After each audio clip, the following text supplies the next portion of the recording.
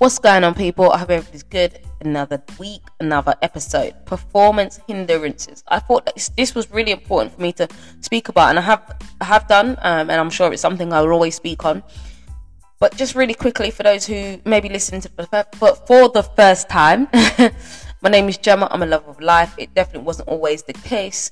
I feel like I always have to explain that or at least say it, because I think that sometimes when we see people and we build up a perception, we think, oh my gosh, the moment that they're in, that's them, and that's always been them. Actually, it's a process to get here. And then second of all, I'm a mentor to many. Not going to go into that, but that just gives you insight in what I do. Okay, so performance hindrances. I thought it was really important to speak about this. Why? Because I think that everybody wants to be the best that they can be. You know, I genuinely believe that deep down, you know, if you take away defense mechanisms and coping mechanisms, everybody wants to be better. However, there's some blockers that I think contribute to us not being able to achieve that goal.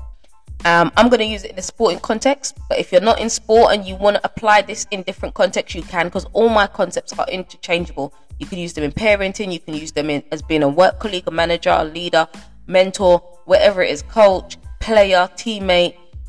The principles are always the same, right? Okay, so I've got 5 areas. I look at them as performance blockers, essentially. So my 5 areas are lack of accountability, conformity, keeping score, defensiveness, and procrastination. Now, you might be listening thinking, yeah, we know it, but we generally do not actively think about it and how it applies to us. We can see it on other people. Why? Because it's easy to see outside, because that's how our vision is. Our vision sees in front of us. Often, if you don't build the skill to reflect and look and be able to look behind you, because essentially you can't stand forward and look behind you, you've got to turn around. And that's the art of reflection.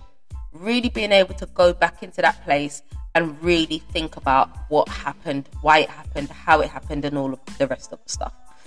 So it would be normal, right, us to only see what's in front of us. Normal. As I said, these things are skills: communication, honesty, trust. These are skill-based things that we think are normal, but actually they're not, because of different reasons, not topics for today. But I really wanted to break down all 5, and go through them and really give an idea of what could be stopping you achieving the best that you can be. Now, don't get me wrong, it's not just these 5. I could give loads more. I could go into in depth, but I'm not going to do that. I just wanted to give you 5 because I think anything over 5 at any one time is overwhelming information, and that's not what I'm about. So, lack of accountability. So, as I said, oftentimes we see outwards. We see what someone else hasn't done. We see what, our focus is always on that manager, that coach, that teammate, that player, the board, whatever. And these things are generally, I'm never going to be the person that says they're not right. Generally, 9 times out of 10, they are right, because you know what you know what you feel. However, the common denominator in all of those things that you're going to look at will be you. And it's important that you think about yourself and where you can change. And I'll give you an example. For years, I wanted to study. For years, I wanted to, do more things, and I wanted to enjoy life. And I kept on saying, I don't have time, I don't have money, and the rest of it, right? And I don't have the setup that other people had in their life. Here's the truth of it. I had to take accountability, because the salary I needed, I was never going to get if I stayed there. While I enjoyed what I did, I enjoyed working in that establishment. Elements of it weren't great, but I guess that's everywhere you go. I had to make a decision. And the common denominator sometimes was planning the exit coming out of there. And what happened was, I did get time, I did get money, and I did study. And then there was an element, I had the same sort of crossroads, and it was the same thing. I felt very frustrated, because I felt like people don't really understand the world of support, regardless of how you're doing it, whether it's counseling, whether it's coaching, mentoring, therapy, all sorts. People don't really understand it, because a lot of people are talking about it and saying, yeah, you should go and do therapy because of your confidence, or go and get support. Have you done it? So you don't know what you're talking about. You're just saying it because that's the go-to. And then I think, as a pecking order, coaching and mentoring is definitely at the bottom when you compare to counseling and therapy. When the truth of it is, all types of support, then none of them are regulated. Imagine that. None of them are regulated. So a lot of people don't realize that. Again, topics for another day. I think I might speak about this next week. So it's important that you take accountability for things you can control, right? I could control the frustration. I could control what I was going into every day. Was it easy? No, it wasn't. Those decisions really wasn't easy, and I'm constantly making decisions that connect me to where I'm trying to go. But it's important that you take that accountability. It's important that you say, I am responsible for this. While my situation might not change now, I can make a plan.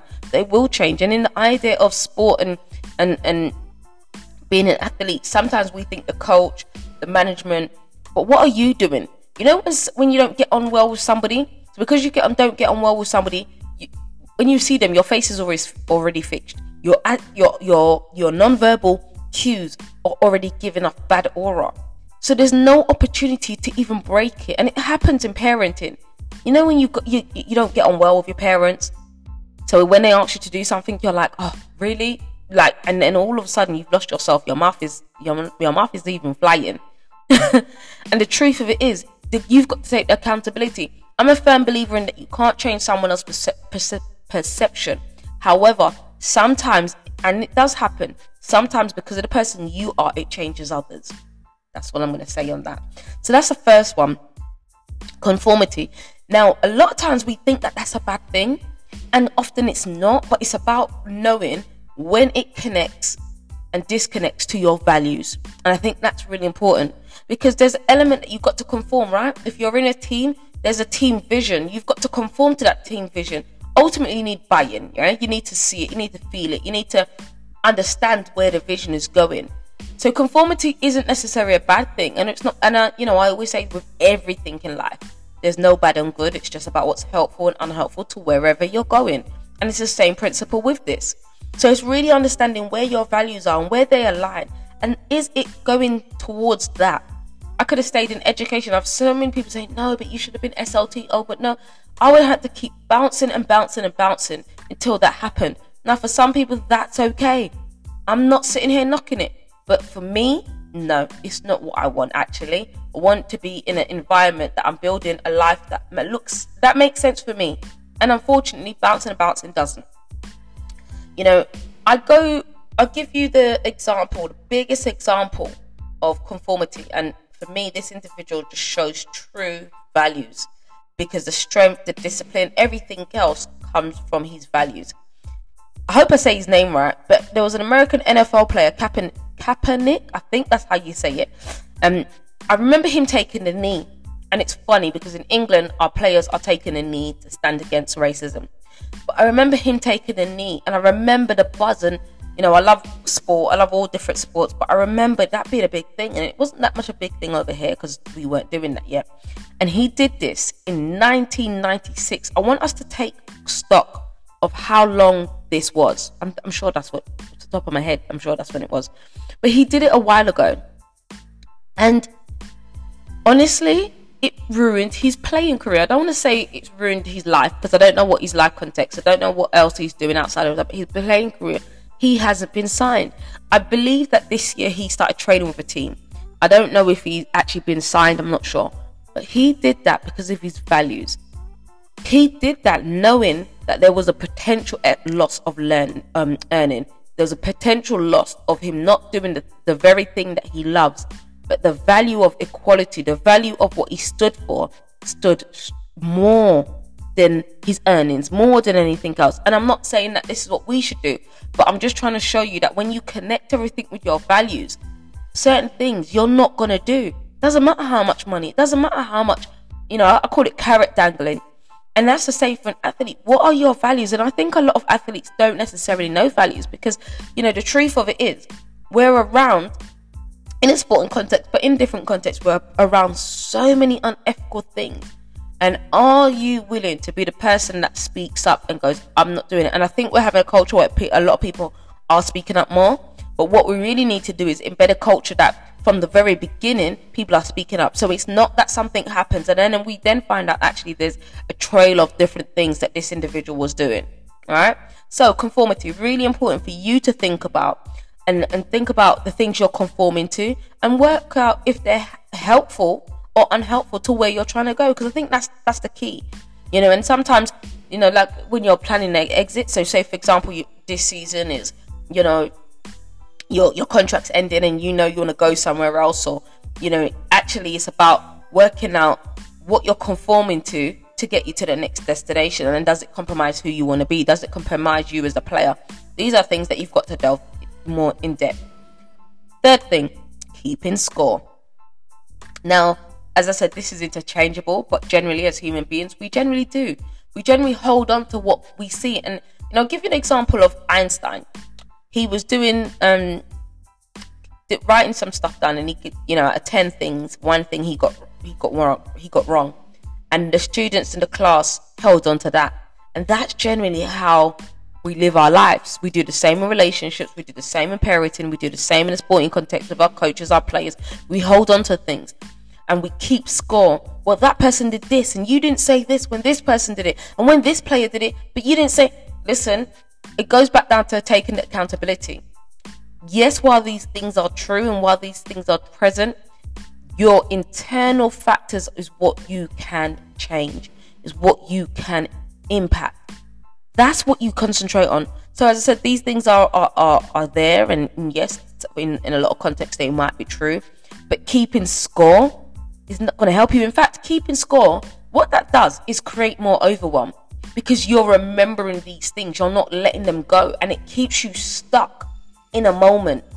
And when you're stuck in a past moment and haven't gone forward, when time has gone forward, again, it will block your performance. However you look at it, however you think about it, it will stop you from showing love. It will stop you from being the athlete you need to. It will stop you from showing empathy. It will stop you from showing compassion. It will stop you from hearing. It will stop you from listening. It will stop you from caring. Oh my gosh, the things it will stop you doing is limitless. So understand that. Don't keep score. Move on. Turn the page. And if you find that other people are keeping score and that's not something you're adopting for, because sometimes we keep score because someone else is keeping score, and then we get into this vicious cycle of doing things because someone else is doing something.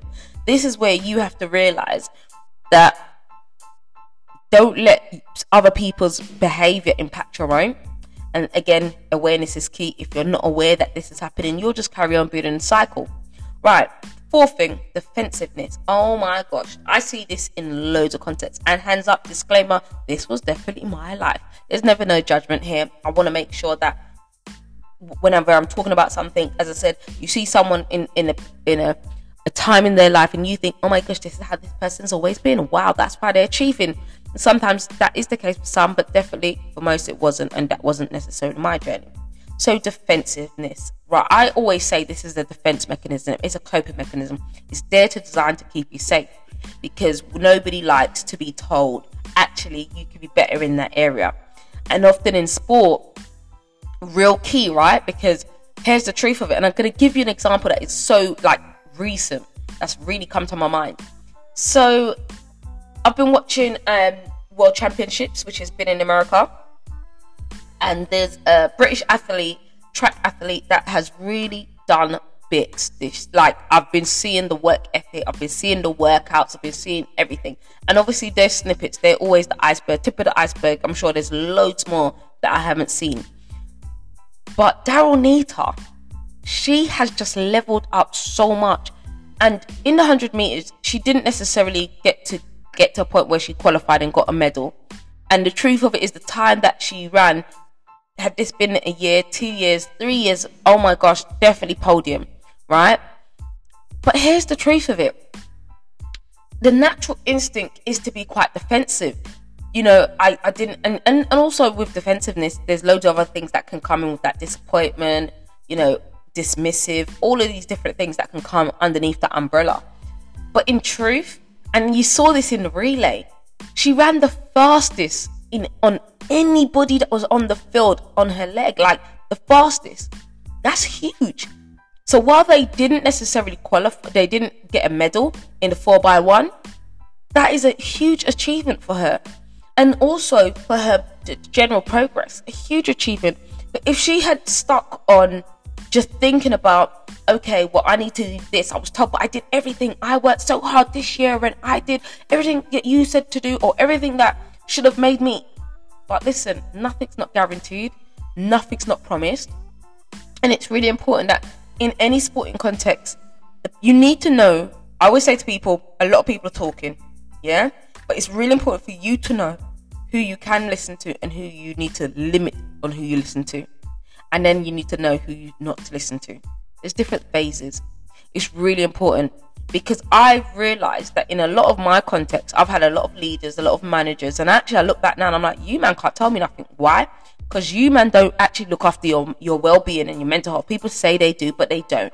So guess what? I'm not going to sit here and pretend that every day is rosy. No. But what I can say is I actively do things to ensure that I'm looked after in every walks of life. I actively do things to make sure I'm continuously learning. I actively do stuff to ensure that I'm being the best that I can be. So if you're not doing those 3 things, I'm sorry, I can't listen to you. And if you are doing some of those things, then I may listen to you, but know where to limit. Do you see what I'm saying? Yeah, it's a really understanding about, okay, when you're being defensive, understanding that it is a coping mechanism, understanding that there's so many things that come from being defensive, dismissive behavior, avoidance behavior, all of these different things. And I can go in depth in each single one, but we'll be here forever, because I probably could do a full talk on this, to be fair. But I'm going to go on to the last one, procrastination. Oh my gosh. You know when you know you're supposed to do something, and this goes for all athletes, this goes for parenting, this goes for every but I'm going to talk in a sporting context. Going down from the college athlete that knows that you're supposed to be doing your college work and you're there procrastinating on the college work. Listen, I tell people all the time, there's 2 athletes, right? You can decide of whether you want to let your talent do great things, amazing. You know, talent in terms of playing performance or delivering performance only lasts a certain time. And I really believe in study, because study allows you to be better and be able to bring more than just your performance element. So you have to choose on what you want to do. And I believe this is true even when you're not a college athlete. You can be great and have great delivery, but actually your knowledge strengthens your delivery. So when we're talking about be the best you can be, when we're talking about, working on your mindset, making sure that your mindset is always growing, this is what we're talking about. Procrastination. If you know you've got to read that book, pick up that book. In the context of being overwhelmed in sport, looking after your well-being, your mental health, it's important that your identity isn't just linked to one thing and linked into anything. Because actually what happens is when that changes, your identity, you struggle to find who that is. And that's why I say I'm a lover of life. I do loads of different things. I speak, I mentor, I consult, and I could do loads more. But actually, those are the things I do. But who I am, and it took me a while to really form a new who I am, but really then I understand and identify with who I am. And that's why I say I'm a lover of life. I love things in life, like things that you'd probably be looking thinking, really, this is what we're doing? That's quite airy fairy. But I generally do. I love the fact, I remember being sick, right? And I was in bed for about 2-3 days.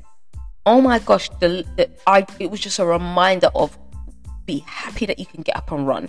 Be happy that you can go and work out. Be happy that you're fortunate to be doing the things that you're able to do. And I'm honoured to be able to support people. I'm honoured to be able to speak on topics that I can speak on. So I don't take it for granted. I'm always upskilling myself. I'm always ensuring that I'm digging deeper. I'm always making sure that I'm being better. Why? Because I don't take it for granted. I don't procrastinate on the things I need to.